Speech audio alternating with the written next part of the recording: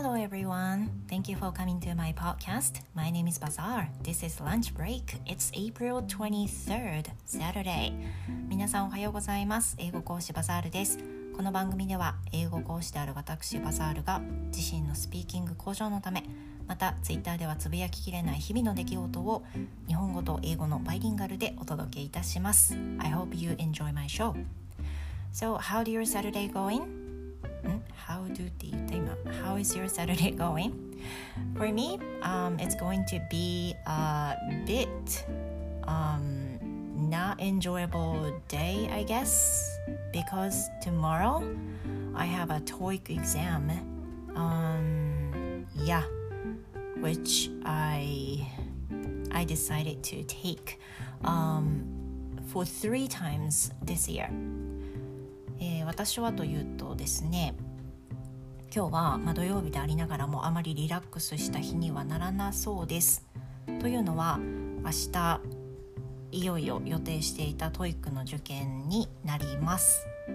で、今年はですね2022年の初めに1年の目標っていうことでお話しした回があったかと思うんですけど、今年の目標の一つに TOEIC のスコア900超えるっていうのがあって、その目標のために TOEIC を3回は受講して、そのうちのどこかで決めようというふうな感じで設定しています。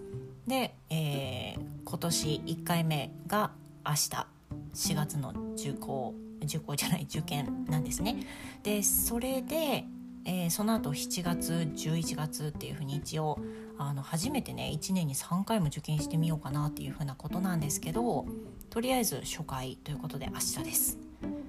And as I said, just now, my aim is over 900. But for the past 3 days, I've been taking the mock exam for TOEIC. I just can't keep the score up. So as I said, my aim is over 900. I sometimes could get over 900, but sometimes I couldn't. And I'm using the application ABC and use the mock exam from it. And usually I used 15 minutes mock exam, which has 30 questions, and which is also a very short one, which is the shortest mock exam. But in the past 2 days, to be honest, I can't be focused on studying. で、明日ねその TOEIC なんですけど、目標900超えなんですよ。恥ずかしながらね英語講師をしているのですが、900超えたことがなくてですね、私の目標今年900超えることっていうふうに設定しています。去年もね900超えを狙ったんですけど、結局去年受験したの1回で超えられなかったんですよね。でもうちょっと受ければよかったんですけど、どうしてもそのコロナが怖かったりっていうのもあって、去年は1回受験でした。で超えられなかったんです。で、最近のね、状況もお話しすると、今週はさすがにちょっと平日でも隙間時間を見つけてどんどんやろうって思ってやってるんですよ。なので結構詰めてやってる感があるんですけど、この2日ぐらいを振り返ると、正直あんまり集中できてなくて、特に私パート7のスコアがあんまり振るわなくてですね、でその集中できないのも、あってか、パート7の長文を読んで答えを探すのに結構もう疲れてきてます。I do not like the part 7. もう本当にね7は好きじゃない。Don't you think the passage is too long? It's hard to get the answer from such a long passage, and it's a bit difficult to find the answer from the long passage through the smartphone using the application. Well, I know this could be an excuse, just an excuse. ただの言い訳になりますけど、なんかね携帯でスクロールしながら探すと、どんどんそれに疲れてきちゃって、なんかもうちょっと頑張って探したら答えが導き出せそうなのに、もういいやこれでみたいに選んでしまう時があってですね、かなり正答率を欠いている状態です。 So because of that, my predicted score of TOEIC has fallen a little by little for this past 2 days、そのおかげで、私の集中力がないおかげでABC シートのアプリには予測スコアっていうのが出るんですよね。で少し前は945ぐらいまでその予測スコア出ててよしよしって思ってたんだけど、もう最近全然本当集中できなくて、予測スコアがどんどん落ちてて、昨日なんか900になっちゃったんですよ。It almost drops under 900でね、もしのね状況もさっき言いました通り、900オーバーできる回もあればできない回もあってっていう風なことで、毎回900オーバーっていうのは全然キープできないんですよね。でもうこの一番短い模試を受けてこれだから、明日ね本番はもっと長いじゃないですか。もっと集中力との戦いですよ。So as you know, the real TOEIC exam, there's 2 hours exam and you have 200 questions during that moment. You got to be focused on 2 hours. I don't think I can do that. もうなんか自信がない。200問を2時間ぶっ通して集中して、そのリスニングはねどんどん勝手に過ぎていくから、あとはそんなに一個一個が長くないんで、いけるっていうか、そのちゃんと集中して聞ける自信あるんですけど、もういかんせん長文だって75分ですよね。75分間分の筆記問題になるんだけど、もうパート7って本当に長いんですよ。もう大嫌いパート7もう本当に嫌いだけど、その、パート7をねいかに頑張って読めるかっていうのがねすごく、キーになると思うんです。So I guess the key to go up over 900 is how I answer the part 7. So it's quite important to be focused on part 7. 私にとってねその鬼門であるパート7っていうのはね、本当に集中力との戦いですよ。本当にいかに集中しないと、ただでさえ苦手なのにねスコアが取れない、もうこんなんじゃ絶対900取れないよって思ってます。で今日はですねもう前日なので今日はリアルな時間の2時間設定の模試を1個解きたいと思ってるんです。それでねすごい悪かったらなんかへこみそう。That just remind me of the time when I took ACHEM. I guess it was 2 years ago. I took pre-grade 1 ACHEM, and the result was, fortunately I passed it. But the day before the test, I received an online lesson from DMM.And I got so bad feedback from the tutor, and my confidence was totally disappeared on that moment. でね、この自信を直前でなくすっていう事象はね、数年前、多分2年前だったと思うけど、英検準1級をね受けた時とねすっごい似てるなと思うんですよ。でさっき言いましたけど、英検準1級は私CBT Computer Based Test ですねで受けたんですけど、 CBT の場合って一次試験と通常二次試験で分かれてるものをいっぺんにやるんですよね。だから二次試験の練習というか準備もしていなくちゃいけなくて、当時は DMM を受けていたので DMM の先生に二次試験の練習をしてもらったんですよ、マテリアルを使って。そしたらねすっごいいろいろフィードバックされてもう完全に自信を失ったんですよ。もうダメだ、私2次いけないっていう風に、2次いけないというか2次のスコアダメだっていう風に思って、完全に自信を失った、日があったんですけど、それをすごい思い出します。今回の模試のね結果とか見ると。だからあんまり詰めすぎて自分を落とし込んでもダメじゃないですか。結局ね、明日受けるのは私だし、私の精神状態とか健康状態は絶対影響するんでね。だから今日はリアルな時間の2時間200問っていうのを実際にやって前回の試験を思い出すっていうのと、いかに集中しなきゃいけないかっていうのを前日にちゃんと実感しとこうっていう風な思いはあります。で、I feel understand. I feel like to be pushed by myself. I was forced into do something. なんかしなきゃっていう焦る気持ちはあるんですけど、今日は一日詰め込みすぎないようにして、今週平日ずっとやってきたような隙間時間にどんどんやるみたいな詰め込みすぎるようなことはせずに、でもちろん今日はちゃんと早めに寝てね、明日本番ですっきり受けられるようにしたいと思います。So please keep your fingers crossed. 幸運を祈ってください。Yep. So this is it for opening. And today's episode is episode 75. さて、今日のエピソードなんですけれども、今日は私なりの続けるコツというタイトルでお話ししたいと思います。So thank you so much for staying with me. And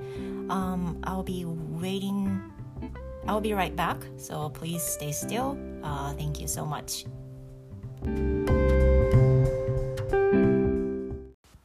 Thank you for coming to my podcast. My name is Bazaar.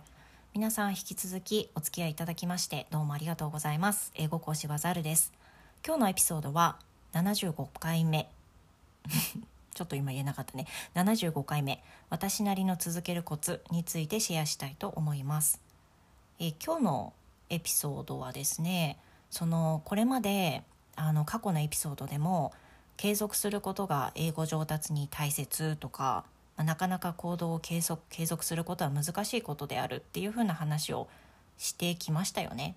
Like the previous episode, I told you about almost the same thing. 続けることについてね、とりあえず英語上達のためには継続が大事、Keep learning っていう風な話を前回もしましたよね。で、そもそも続けることについて、過去の配信でもね、リスナーさんにコメントをいただくことがあるんですが、時々ね、私のことを褒めてくださる方がいて、何でも継続されていてすごいっていう風に言われることがあるんですよ。嬉しいですけどね、私はねすごく。で、何を継続しているか、今継続していることっていうのを振り返ると、主に継続していることはポッドキャスト、ランチブレイクですね。もう1年以上続いています。毎週土曜日配信してますよね。それから自転車、エアロバイクと英語学習、それとヨガなどがあるかなというふうに、思いついた限りではあります。で、全部私も続けられてるわけじゃなくて、できてないこともあるんですよ。できてないことはね、あえて言ってないから皆さんできてるようにしか思っていただいてないわけですけど、できてないこともたくさんあります。できていることだけにフォーカスしていくと、私なりに継続するコツがきっとあるんじゃないかなと思ったので、今回はそれについてねシェアしたいと思います。So today's episode about the tips for keep doing something. So I'm going to tell you guys a little bit of tips about myself. And recently, I have been told some of the listeners that it's such a great thing to keep doing so many things. But I don't think I could keep so many things by myself, to be honest. I just don't tell you guys what I don't keep learning. And what I want to share you today is that I've been keep doing such as doing podcasting, doing exercising bike and English learning, doing yoga, things like that. And about myself, I want to share the tips for doing these things for myself. And I hope it helps you somehow. はい、ではね、私なりにコツをシェアしていこうと思います。私がねシェアしようと思っているコツは今回4つです。こういうのはねちゃんとリスト化してるのでちゃんと言えると思いますよ。まず1つ目はですね、習慣化させること。So number one topic, number one tip is to let something to be customed. 一つは習慣化させることですね。でこれはさっき継続しているっていうふうに言いましたポッドキャストがそれに当たるかなと思うんですけれども、ポッドキャストランチブレイクに関しては毎週土曜日に勝手にね設定してます。でこれ勝手に設定してるっていうのが意外と大事で、私なんぞのようなどうしてもねすぐ怠けたがる民にとってはね、毎週土曜日にアップするんだよっていうふうにもうマストのような状態に自分の中にしてやってることがやっぱり続いてるコツなのかなって思うんですよね。So I know so many podcasters keep posting depend on they want to post で他のねポッドキャスターさんは毎回とか毎週何曜日とかじゃなくて不定期でね公開されている配信されている方もたくさんいらっしゃいますよね。で長く続いている方もたくさんいらっしゃるんですけど、私の性格を判断するにちょっと固定化しないと怠けちゃうだろうなってでほぼほぼ怠けたい気持ち絶対つくんですけど、この場合はマスト化してやってることで続いてるのかなっていうふうに思ってるんですね。It's like homework to me to post a lunch break every Saturday. 私の中で宿題みたいなものですね。You know, so it's coming Saturday. The time goes by. I feel like, well, I have to record the episode for this week. And if I had Friday, for example, well, I really have to post. And on Saturday, like I feel, well, it's the time. So I really have to post it.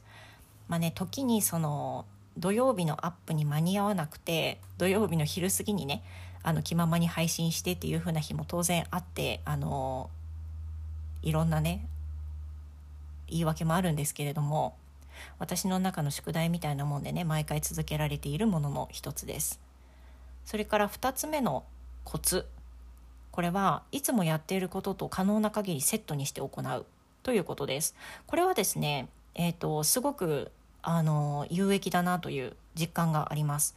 私のやってるものの中で自転車、エアロバイク×英語学習がまさにそれなんですよね。で英語学習ってね勉強しなきゃって思うと結構しんどくないですか？でも私自身英語学習はどうしても習慣化したかったので、いつもやってる朝のルーティーンとセットにすることにしたんですよ。で朝のルーティーンって言ったら、家事、掃除機かけたり洗濯したりでヨガとエアロバイクがあるんですけど、ヨガはねいつも YouTube のチャンネルを見ながらやるから、これはちょっと何かをセットにすることは難しいと思ってやめました。で一番やりやすいのがエアロバイクかなと思ってこれとセットにしたんですよね。So speaking of doing the exercise in bike, you don't have to use your arms or your mouth so that you could use anything else, besides exercising.Besides riding a bike, right? So I decided to do something else for English learning while doing exercising bike too. でそんなことでね、エアロバイクとセットにしました。エアロバイクは足しか使わないので、割とねセットにしやすかったですね。で今はトイックがね明日迫ってるので、エアロバイクでやってることは ABC との模試を解くで復習するっていう流れになってます。そうじゃない時はね、別のことをやってますね。Yeah. So the third tip will be something you're interested in. 3つ目のコツは、興味のあることに限ってやることです。嫌いなもの、気が乗らないものは続きません。苦痛なだけです。これ私の肌感覚でね言ってるんですけど、嫌いなものってただ苦痛なだけじゃないですか。例えばTOEICの学習をしていると、ずっとは続けられないなって私思うんですよね。私本当にTOEICさじゃないなと思うけど、TOEICの勉強苦痛になるんですよ。もうやだってなってくるんですね。でも試験が迫ってるような今の状況であれば、しなきゃいけない状況になりますよね。なのでそういった時こそ先ほどのセット学習で乗り切ればいいかなと思うんですけど、そうじゃない場合はご自身の興味のあることに限ってやればいいかなと思います。やっぱりね、続けるには好きなこと、興味がないと無理ですよ。苦痛でしかなくなるとそれはストレスになっちゃうしね。Yeah, and the last tip I want to share is that to aim the low level of doing something. Like set the lower goals for yourself. 4つ目のコツはですね、目標はこれならできるだろう、これならできるだろうくらいの低めの設定をするということです。いけるかな、どうかなっていう目標を設定するといけない気しかしないでしょ。で、今その話をしたら900超えられなそうって言った自分のねオープニングを思い出すんですけど、目標はなるべく低めの方がいいなというふうに思います。で、特にこれに関してはですね、バザールの英語の話っていう他のスタイフでやってるチャンネルがあるんですけど、これはランチブレイクとは全く別のものでして、コンスタントに、不定期に配信しているものです。週によって毎日の時もあれば、週に3回とかねの配信の時もあります。で、これはまさにこのコツの4番目に値していて、目標を低く設定してます。ランチブレイクの場合は毎週土曜日にオープニングと何かの、トピックに関して話すだいたい30分ぐらいの番組っていう風に決めてるんですけど、バザールの英語の話は低めに設定していることがあって、一つはいくら短くても OK で、もう一つは英語に関することでなくてもいいっていう風に設定しているんですね。で、設定を低めにすることで頻繁に配信できてるような気がします。気兼ねなく話せるっていう風な意味で頻繁に配信してスピーキングの練習に役立ってるのかなというふうに思いますね。Yeah, so as I said, the last tip for number 4 will be set the lower goal for yourself.And speaking of バザールの英語の話, I set the lower goal such as it's okay to post a short episode or it's okay not to mention anything. It's okay to post anything except for English. とにかく何でもいい、何を話してもいいというふうなことにしているので、バザールの英語の話では、大抵家族の話、それから自分が考えてる話、あとは適当ですよね。本当に思いついたこと、その日の出来事とかね、料理のこととかいろんなことについて話をしてるんですけど、目標がねスピーキング強化のためってことなので、これは結果的に良い方向にいってるのかなと思います。はい、以上ですね。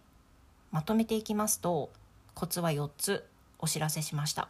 1つは習慣化させること、2つ目はいつもやってることと可能な限りセットにすること、3つ目は興味のあることに限ってやること、4つ目が目標はこれならできるだろうくらいの低めに設定をすることということでした。